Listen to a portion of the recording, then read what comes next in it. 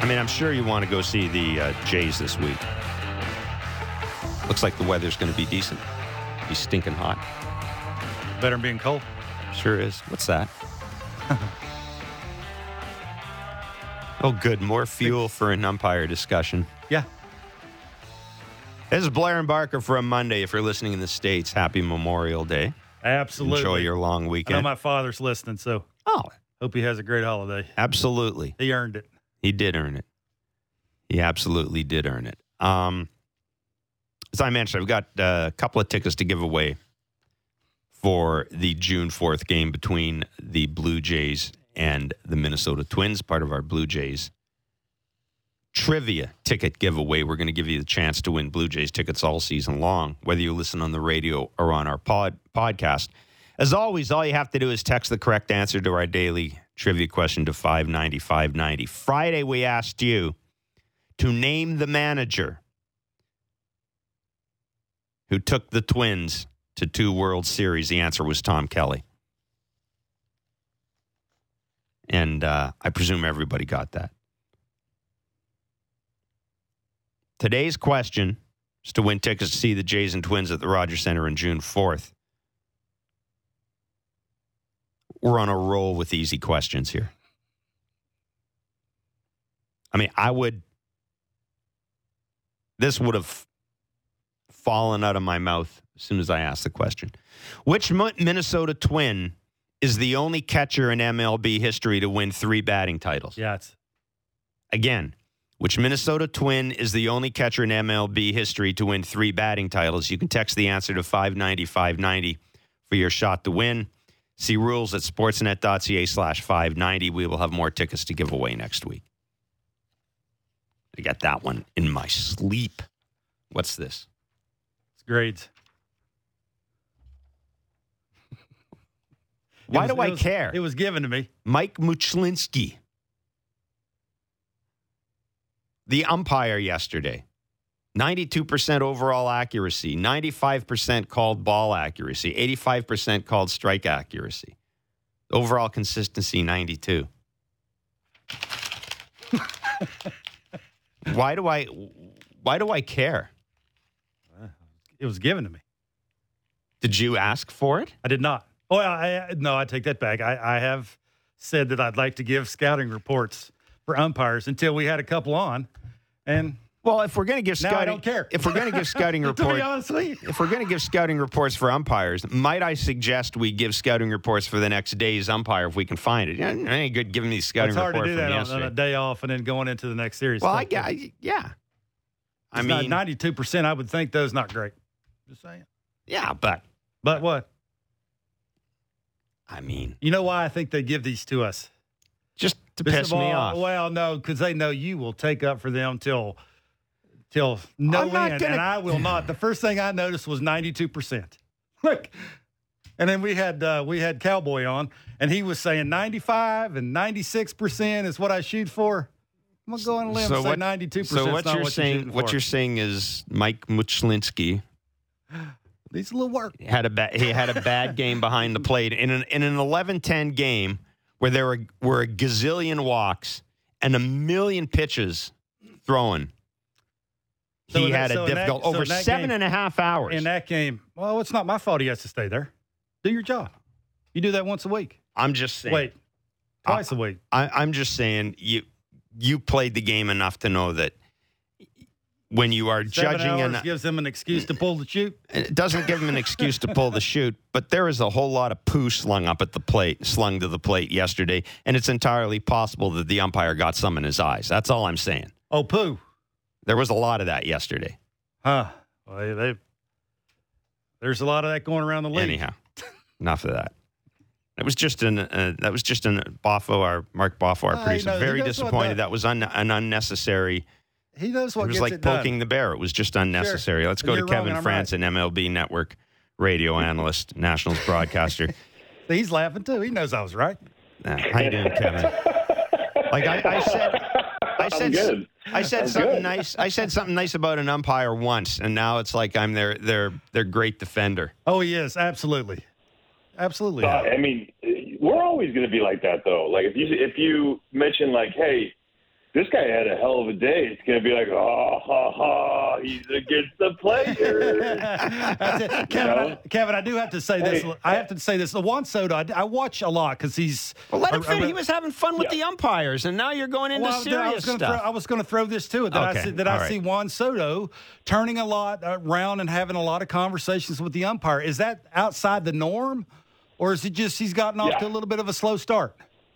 Or both? No, it's outside the norm because, like, usually when he goes and argues, he's right. And there's been a lot of late where there's strikes. And I've been saying it's not making excuses for the guy. I mean, I play with Bonds, so I've seen what people do against the greatest hitters in the game. Like, I understand what level they go. I've seen for like 3.5 weeks, like, guys just absolutely dotting him up, right? And then we see him turn around, and he's wrong. This is a part.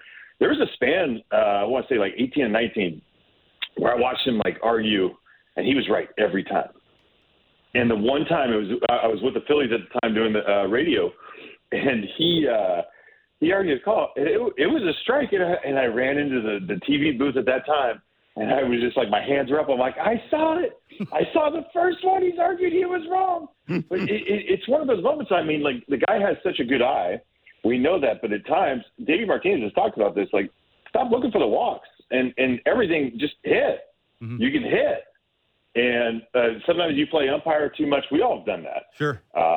And, again, with the stuff that some of these guys are throwing up there, like, you're going, just don't umpire, just go hit. And, I mean, he's done it a lot more of late. But, again, he's more – I would say he's right more times than not. Just been a little bit more on the wrong side of late. Sometimes when you're 8 for 50, you get chapped. I mean, Kevin, that's just the way it is. I've been there before. Yeah, you're 8 for 50, you get chapped. But I do have to ask, you're around him a lot more. What's a good season for him? Everybody around him, I come in to play the Nats. I'm not going to let one guy beat me. And what's a good season for him? It's going to be hard for him to hit 300 and hit 40 homers and drive in 100 runs just because of the lineup he's in and what pitchers are trying to not do to him. What's a good season for him? That's a good question because, again, the expectations have been put so high. And you put up these numbers that are to age 23 season, and it's like Mickey Mantle, Jimmy Fox, and Ted Williams, and you're going, so what is it good? I mean, like, those are insane, right, to see that. I honestly still think 300 is that level that he's at. And right now he's struggling. I look at the OPS. I would say a good year for him is, 980 minimum, right? 980 OPS on that. And what you're seeing from him is like we've seen a struggle of late. But how many guys in this league struggle for over a month and their OPS is still over 100? He's like a 137, 136 runs created plus. So, he's well above average. Like, these numbers, the streaks that he's on, you're going, man, he should be way down there. And you're looking at it, you're going, wow, he's still over 800 OPS. I would die for that, right? Like, to have been playing in the struggle and my struggle, and being an 800 OPS. Are you kidding me? Come on. So when you say good year, it's going to depend on a lot of things around him, but he hasn't done a lot of stuff too. He's 3 for 39, I think, runners in scoring position this year. 3 for 39. Wow. So he's had his chances. He's expanded the zone a little bit more than we've seen on that. So, again, putting a number on it with him, I don't know, because the where he's at, the level he's at is so different than what we've seen in the past. So I would say 30. Having 30 homers, I think, would be a good year. But to me, the RBI, everyone wants to say in the analytic world, like, it's all dependent on your teammates. Well, okay, great, cool. I want a hunter, though. I want someone that hunts.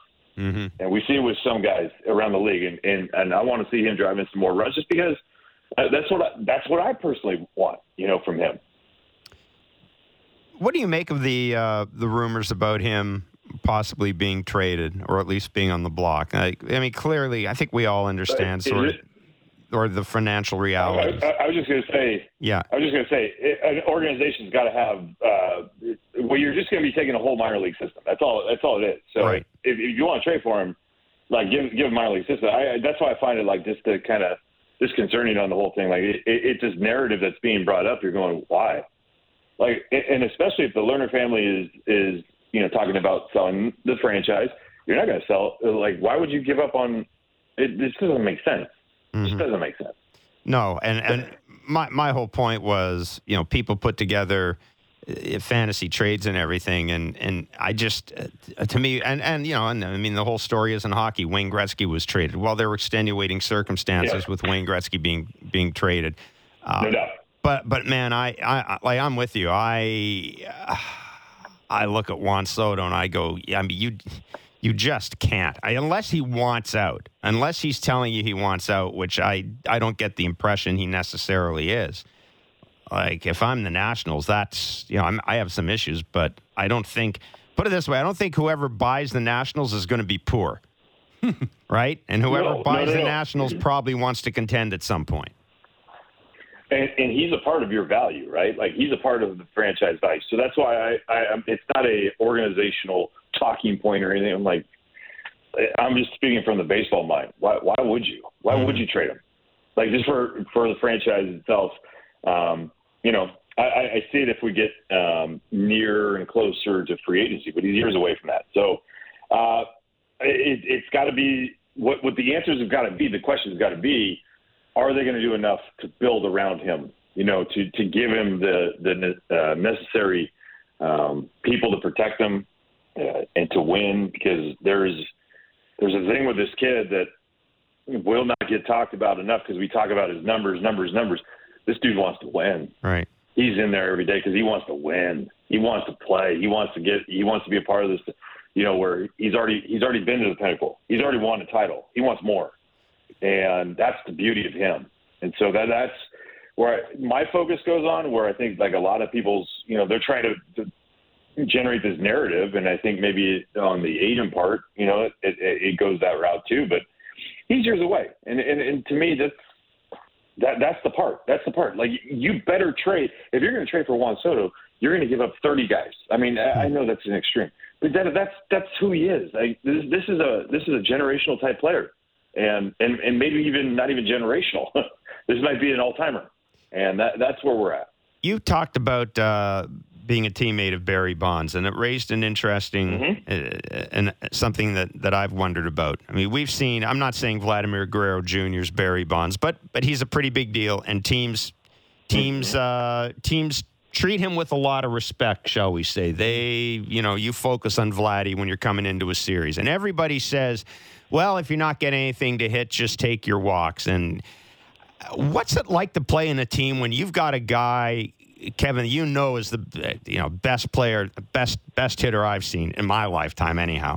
And that he's probably going to get walked. Like, how much pressure does that put on on the guys around him, knowing that today he may walk 3 times? Oof. Yeah, I mean, look.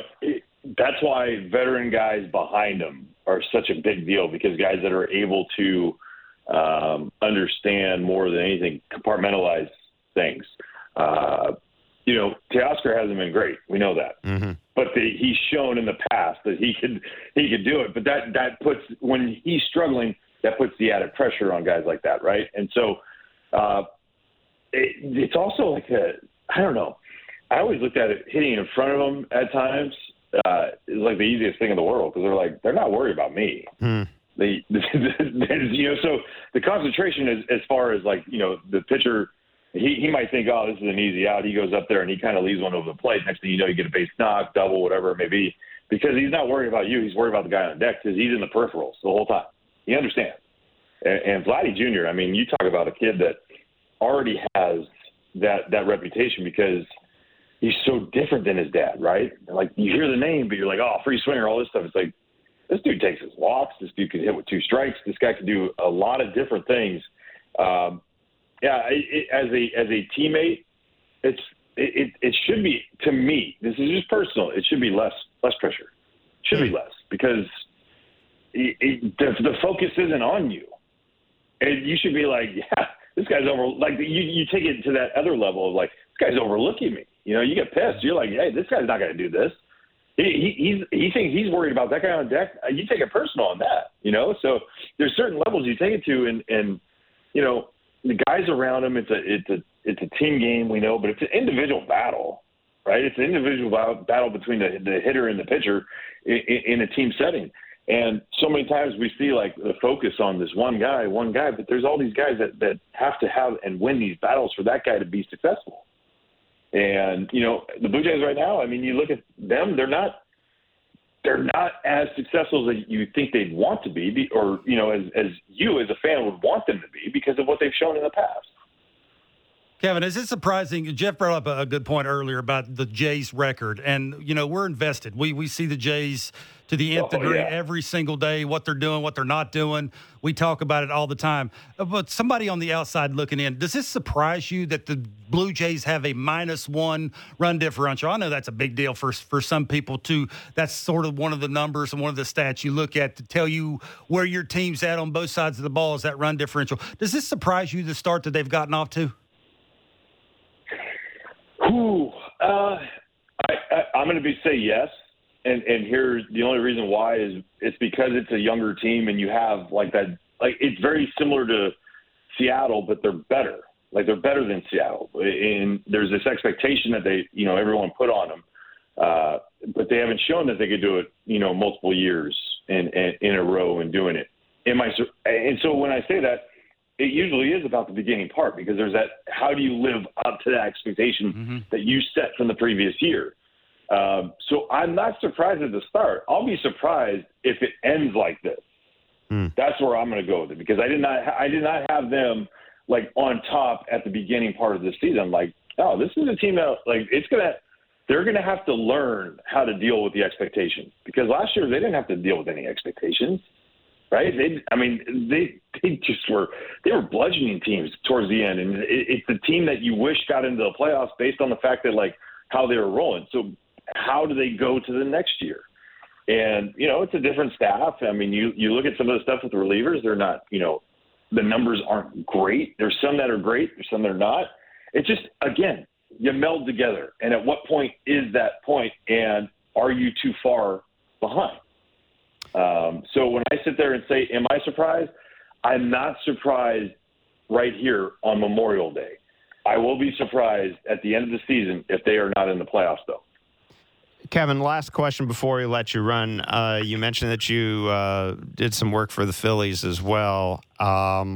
What's going on there? And I know I saw Joe Girardi interviewed by David Cohn the other night. And, David, he was pretty open about at least understanding how this thing could end for him in season. What's going on there? And is it time to change the manager in Philly? I don't think so. I'm a Joe Girardi guy. I like being around him enough and talking to him enough, the baseball mind of his.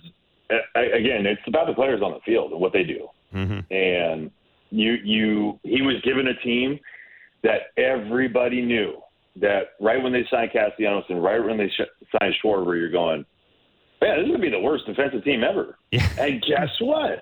Yes. They are not a good defensive team, if not the worst in the league right now. And that is huge. I mean, so you understand on the Dave Dombrowski side, right? Like there's certain things that you had to go with and he just went all in. He's like, one guy is not going to correct our defensive problems. Right. And so he went into let's make up for it. And at the same time, you got to have guys that are, hot. And the other thing I wonder is too, like, let's say Bryce is playing right field. How much that changes things because the outfield is not good. We know that they're trying to find the center fielder problem, but you got Schwarber and Castellanos in the corners. You can't rest those guys. That's, I think, a big problem with Schwarber right now is that he has not the ability to rest and do that and be able to get off his feet and worry about, the one thing that he could do and he knows he could do, and which is hit. So there's a lot of factors, I think, that are going in right now. The other thing, too, if you, like, just taking into the now is in LA, they had that. I mean, they were about ready to sweep, the Dodgers, and they blow the lead in the ninth. Yeah. And then, Bryce doesn't play for the next 4 or 5 days because of taking that PRP shot. And he was on nuclear level, right? Mm-hmm. Like what he was doing at Dodger Stadium, no one's ever seen an opposing player ever do in the history of the game. And so you wonder if those couple of days, does that change everything? Right. Because it's so crazy how this game is, how finicky it is. So is that on Joe Girardi? You know what I mean? Like there's some things you're going like, what is it? What is it? It's not Joe. Yeah. People question all day long about like what's the bullpen, how he uses the bullpen. It's like, I mean, come on. Like, no one knows their pen and their guys better. And if he doesn't put in a guy there might be a reason. Yeah. Yeah. Well, we had that discussion here this morning because, despite the fact the Jays are in a 5-game winning streak, Charlie Montoyo does get second guessed a lot. And my argument with this thing is like, look, I covered baseball back in the late 80s. So I've written stories and columns saying this guy should be fired and this guy deserved to be fired and all that. It's part of the game. But Kevin, I just don't know right now because I don't know the line. I don't know the decision-making process. You know what I mean? I don't know who's. I understand the guy in the the manager's spot in the dugout, the guy that focuses on, but I don't know who's in his ear, how often they're in his ear, and what parameters he's been given and what information he's been given. And I just don't. No, and the other thing too is the players play. Charlie's beloved by those players, and so you do not have to question ever on that. But again, you look around the league, you go everywhere else, and talk to people, and be like, if we're 7 games over 500, and we're not playing up to expectations, how good is that? Yeah. Yeah. Oh, that's so fair point. that's the other part. That's why I sit there and say I will be surprised at the end of the year if they're not where we all thought they were. But right now, it is still a younger team learning. It's not about learning how to win, but it's learning how to win with expectation. And you're starting to see it. All it takes is a little bit and a little streak. And then once Vladdy starts like truly going, because again, the kid's proven. Again, he's a kid. Mm-hmm. He's proven it. That kid will mash, and it's going to be fun to watch once he gets hot. Kevin, thanks for doing this, man. Great insight. Thanks, Kevin. I appreciate you guys. Take care. It's Kevin Franson, MLB Network Radio and Nationals broadcaster. That's right. He played with Bonds. That'd have been cool. That would have been awesome. The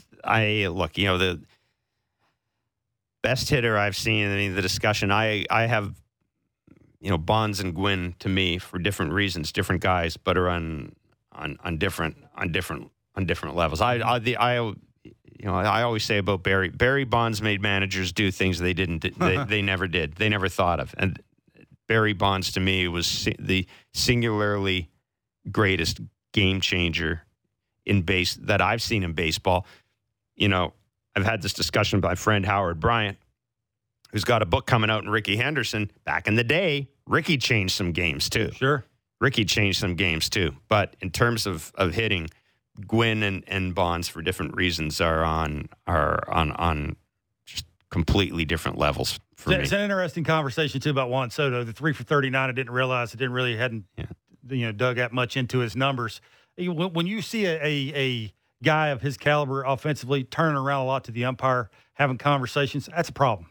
There's something going on there with whether he feels like he's not being pitched to, whether he's feeling like he's not being respected, whether he's feeling like he's not being respected from his organization and the umpire. Like, there's a lot of things going on there. And again, I'm in that camp where he's still in that earn it factor. Yeah, but you know what? I got to say this too. I got to say this about Juan Soto.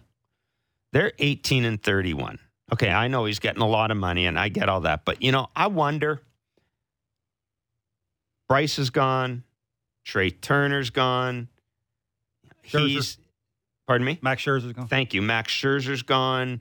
You're kind of like that last cornerstone guy from that World Series team, and you're still young. I would think, again, I'm not going to say that a guy making that much money, that, life is difficult for him. But, man, there got to be days where he just looks at the lineup and goes, oh, and by the way, the ball is deader. Oh, Oh, and by the way, this team's got 7 guys that throw 98 plus. I wonder how hard.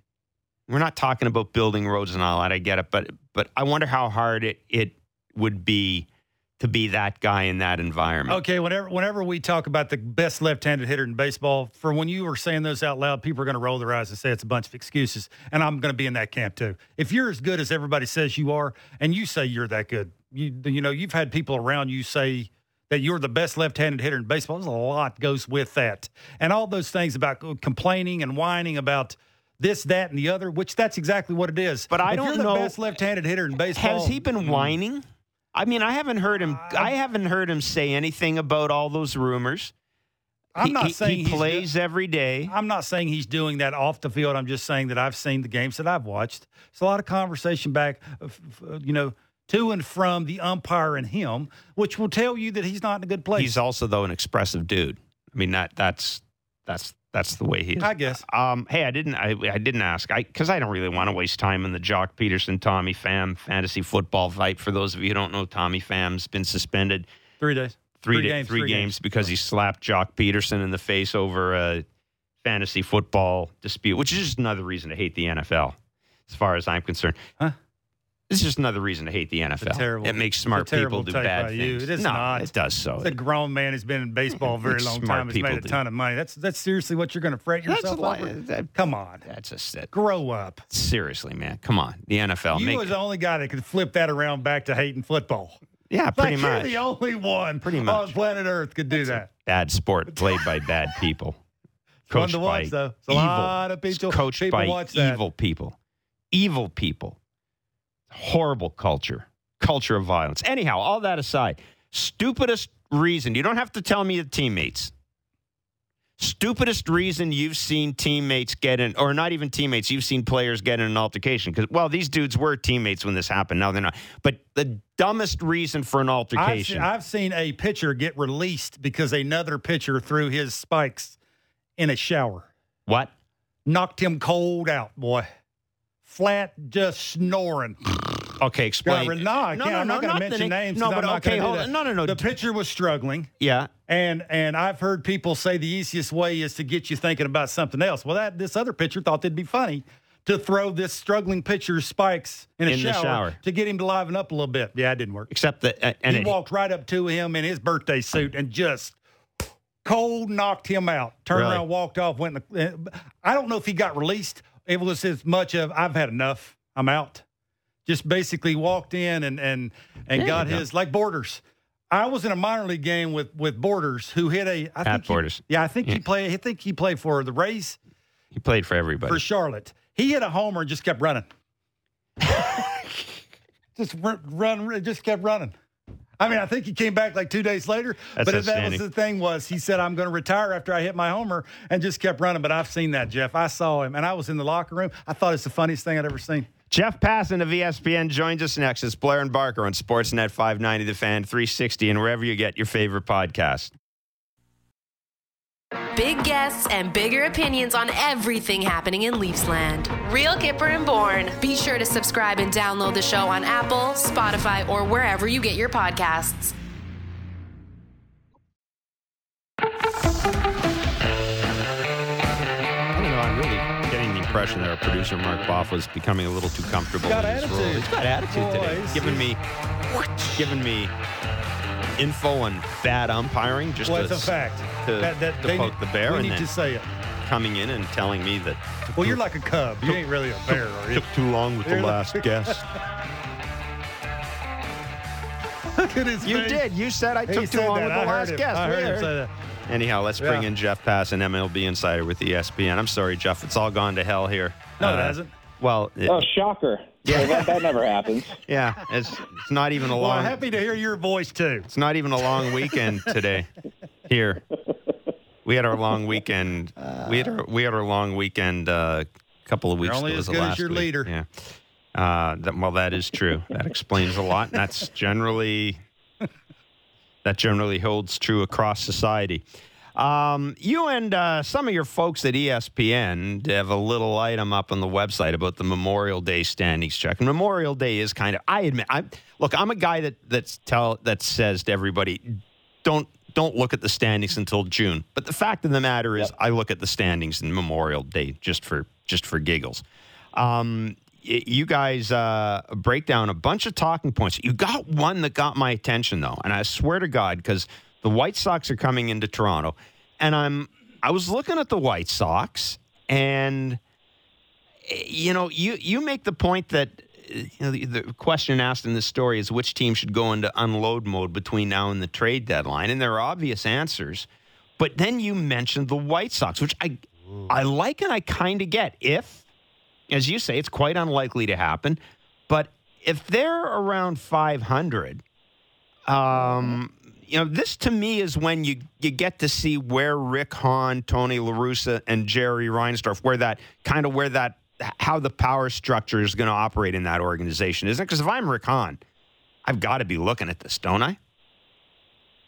You got to be considering it. I think a lot, honestly, depends on Tim Anderson's injury and how long he's out for. I mean, the White Sox have been banged up all season long. But you have to square this notion of selling, Jeff, with the reality that in a few weeks, they're going to have a rotation that includes Lucas Giolito, Michael Kopech, who's been one of the best pitchers in the American League this season, Dylan Cease, Lance Lynn, and Johnny Cueto, who's been awfully good upon his return.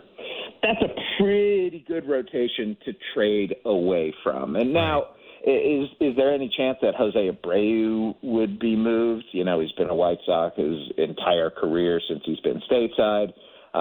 So that's not that likely, but I'll tell you what, a lot of people would like to have Jose Abreu's bat in their lineup. And the question becomes just what effect does this 12-team playoff have on the trade deadline? One of my great concerns, and this is admittedly selfish because, part of the reason you have me on this show is because I get trade news and stuff like that, and so I want more trades. I love an active trade season. Is the 12-team playoff going to kill the trade deadline because so many teams feel like they could backdoor into the postseason and all it takes is that point in a short series winning a few games? I worry about that. And yet I wonder, will teams take advantage of it when they're on the cusp and feel like, hey, maybe this won't be our year? Here's the thing, though. It's like I said in the story. The White Sox didn't bring Tony La Russa back in order to dump. Right. That's just, it goes against what their MO is at the moment, which is go out and try and leverage all this talent that they've got into a championship. Jeff, was there any chance that a GM would trade earlier than the trade deadline, or would it be one of those facts where you as a GM, you don't want to be that first guy to start selling?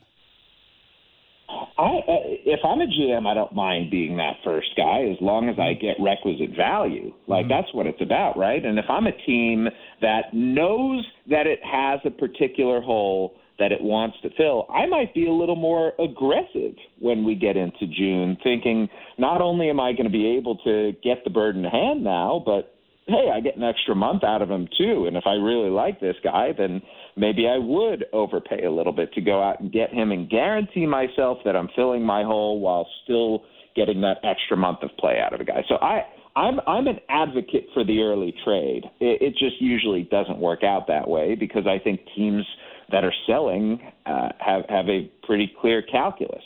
And that calculus is if we wait long enough, we're going to have multiple teams in on a guy. And if we have multiple teams in on him, that's when a bidding war could start. See, one of the other things I wondered about the impact of expanded playoffs and looking at a team like the White Sox, for example, I wonder if you won't see contending teams with needs trade with each other. Like I've thought about that instead of the whole buyer seller. Maybe I'm overthinking this, but maybe the White Sox and another contending team would trade. Do you see that as a possibility that it might kind of open the market a little bit more, in that if there's all these teams making the playoffs and I have a specific need, maybe I can address that specific need without necessarily killing my playoff chances?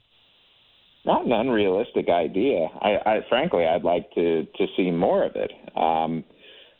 In the case of the White Sox, I think the most interesting and compelling point beyond their talent is the division that they're in, that they're going to be facing Kansas City and Detroit and Cleveland a whole lot down the stretch, and those aren't very good teams there. But, if you look at the White Sox and could see them going out. See, the problem the White Sox, for example, I don't know that their overwhelming strength is in starting pitching right now, and that's just not something that you want to break up. They're not trading Giolito. They're not trading Kopech. They're not trading Lynn. They're not trading Cease. So where do they go at that point? With the Jays, it's going to be interesting, I think, because their strength right now is their starting pitching as well. Manoah over the last month, Manoah, Kikuchi, Ryu, and Gausman have been awesome. I mean, awesome. All ERAs right around 2. It's been sustaining this team, which I thought their offense was going to be dynamite. I think they have the 5th lowest scoring offense over the last 30 days, Jeff. Yeah. That's bad. Yeah. Vlad's not hitting. Teoscar's not hitting.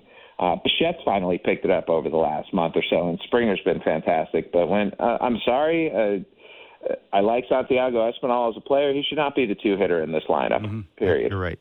Yeah. Hey, any interest in probably the Rockies? I'm guessing by now are out of it. They probably don't think they are. But Charlie Blackmon, any interest you think is going to be in him? I think Charlie Blackmon can be had. The problem is you have to have the right expectations. Yeah. Charlie Blackmon was, for a good 3 or 4 year stretch there, an MVP, level ball player. He was really, really good. And you can factor in Colorado and everything. That's fine, but his skills would have translated everywhere. He's not the same guy right now. Now, I understand left-handed hitter, you want to go out and get a guy like that, especially I don't think Toppy is the answer necessarily. But Blackmon, when you adjust for Park, has been about a league average guy. And, that's probably an upgrade over what they have right now. But, we'll take what we can get. And if Charlie Blackmon is the answer there, there's not a whole lot out there to be had. There are a couple of other names that people have thrown around, and that's Andrew Benintendi and Ian Happ, who would obviously answer a few questions the Jays have. Would you expect both of those players to be moved? One of them? 2 of them? None of them? I think Benintendi is the one who the Blue Jays should be focusing on. And he plays an excellent corner outfield. Like, he is legitimately good in left field. Gold Glove caliber guy, and he gets on base and hits for average. You don't need power in that lineup. There's enough guys who can hit the ball out of the park there. But Benintendi, with his left-handedness, with his ability to have a high batting average, and with his glove, seems to fit the Blue Jays better than anybody else on the market right now. Jeff, this may not be a fair question to ask you, but is there a feel for, would it take big leaguers plus a minor leaguer, or is it a lot of minor leaguers that you're going to have to give up to get what you want this trade deadline? It's tough to say at this point. I don't think the market has defined itself quite like that, but if we look at past trade markets, it's usually major leaguer for minor leaguers. Especially let's say the Jays are considering a deal with the Royals. I'm sorry, they're probably not going to give up any guys who are contributing to this team right now, or who are contributing significantly to this team right now. And they're not going to give up Aurelvis Martinez for a rental. They're not going to give up Gabriel Moreno for a rental. They're not going to give up Groshans for a rental. Like, there are certain guys who are off limits, but if it means fortifying your lineup like that, I think that for a guy like Benintendi, even a rental, the Jays would and should be willing to give up something of substance, because they have the rotation that can sustain them through the playoffs. They need 3 things: a left-handed bat, preferably outfield, and 2 relief pitchers. Yeah, absolutely. Jeff, thanks so much for doing this, man. Thanks, Jeff. Thank you, as always. Gentlemen, pleasure's always mine. Thanks. Take care. That is Jeff Passan, ESPN insider. I like the Benintendi idea. Benintendi and Happ have been the 2. that I've kind of looked at. I know Hap is more that utility guy, but man, Benintendi. He is second for you? Yeah. Oh, yes. Yes, absolutely. Again, that's a lot to ask. You're taking away at bats from other guys to give it to Benintendi. You got to be careful with these things. Let me rephrase that, because if I give him the number 2 spot, Vladdy's 3, Teo's 4, Bo is 5, I would do that, but I would put Bo behind Vladdy and have Teoscar behind Bo. That's probably the way it would be. But does that make sense to you? Probably by the time you're getting Benintendi, those guys are going to be hotter. They're going to be better hitters because they've had more at bats, and timing, the rhythm, all those things are there. I'll turn it around on you. I'll turn it around on you. Would you stick him in the middle of the order? I would not. He's a 6-hole hitter for me. Okay, I don't have as much trust in him as you guys do. Like, he's having a decent start to his season, but that's on a team that really don't matter if they win or lose. Yeah, or but not. he's also you're throwing him into a contending team and said, "Oh, by the way, we want you to hit second." He's played in contending teams. How long ago was that? Not that long ago. That's not that long ago. We're talking about Andrew Benintendi was on the Boston Red Sox. Can he hit lefties? Can he hit velocity? Can he take a walk? All those things you got to ask yourself, because that's what you want him to do. Benintendi's hit 40 doubles in Boston, 41 doubles.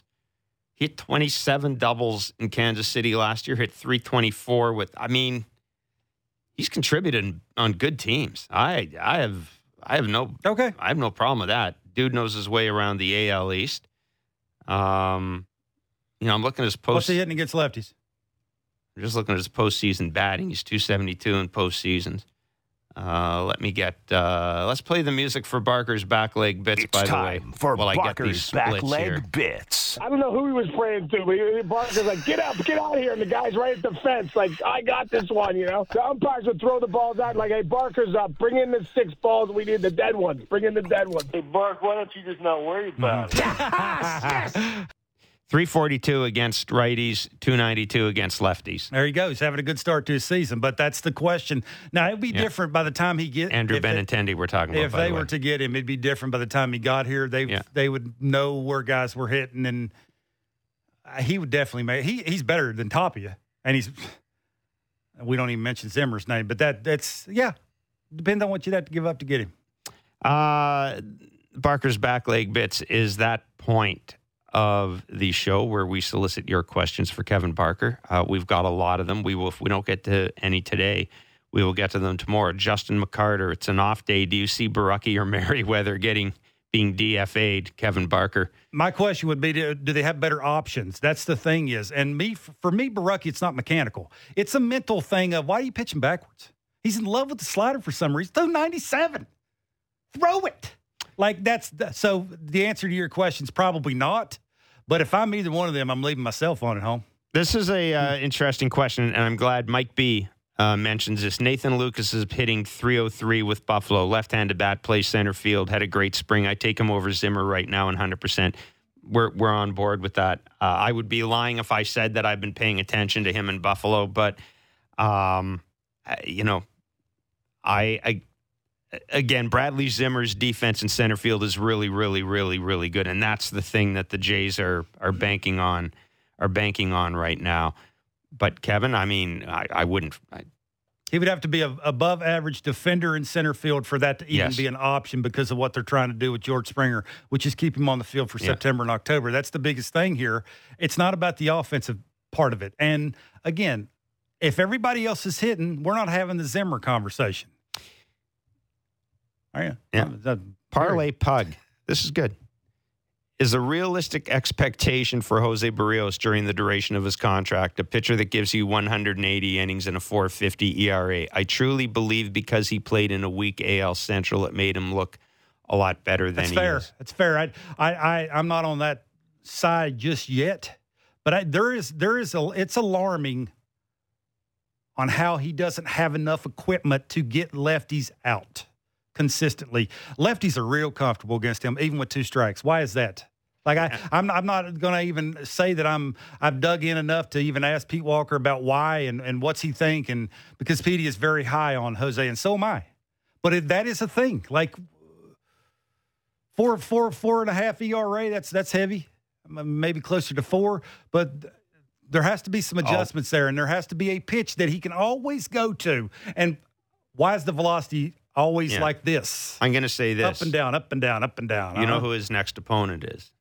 It's the Minnesota Twins, the team that he pitched for. Maybe there'll be enough Twins folks around that perhaps we can, perhaps we can talk to them about what they're seeing with Jose Berrios. I will say this about Jose Berrios. The reason I don't have any concern about Jose Berrios at all.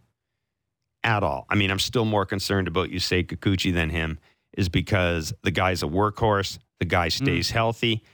And if he's going to be in the game, Pete Walker's going to figure something out with him. I agree with all those things. But you don't have to worry about whether or not he's going to answer the bell. The whole question here is, or the whole thing is, you dropped 130 large on him.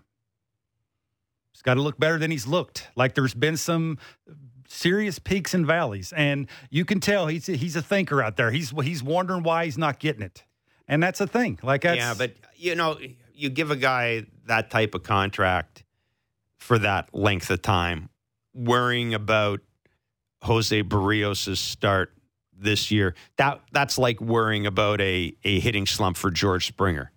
I mean, it is. There's a reason you give those guys those contracts. As Jose you know, plays it's going to once a week. George Springer plays every day. One's a player, one's a pitcher. It doesn't matter. There's a big difference. No, but it doesn't matter. My point is, when you give a guy a long-term contract, people have this idea that as soon as a guy signs a long-term contract, they're never going to struggle again. They're held to a higher standard than most people, though. They are. They are, but that's fine. They're still going to scuffle. They're still going to struggle. They are. Jose Berrios isn't going to have a 5.40 There's no question the American ERA. League East is not where the Twinkies played. There's no question. And we knew this coming in, and you've said this multiple times. I know you don't worry about Jose Berrios, but you have said it's the American League East. Jose Berrios' last bad start wasn't against an AL East team. It was against the Los Angeles Angels of Anaheim. His stinky start at the start of the year was against Texas. It wasn't against an AL East team. Like, we got to move beyond that with Jose Berrios. Oh, my God, it's the AL East. He's had 2 crap starts against teams that don't play in the East. Explain that to me. I can, if you give me a little time. You knew that you heard the music. You knew you weren't going to get time. Oh, I could. You snuck Usually out of that I always one. have a good answer for you, don't I? You snuck out of that one. I'll get you tomorrow. Don't worry. That's it for Blair and Barker today. We'll be back tomorrow from 10 to noon Eastern on Sports. You're not getting away with it. 10 to noon Eastern tomorrow on Sportsnet 590 The Fan 360 and wherever you get your favorite podcast. Thanks, folks. Have a great rest of your day.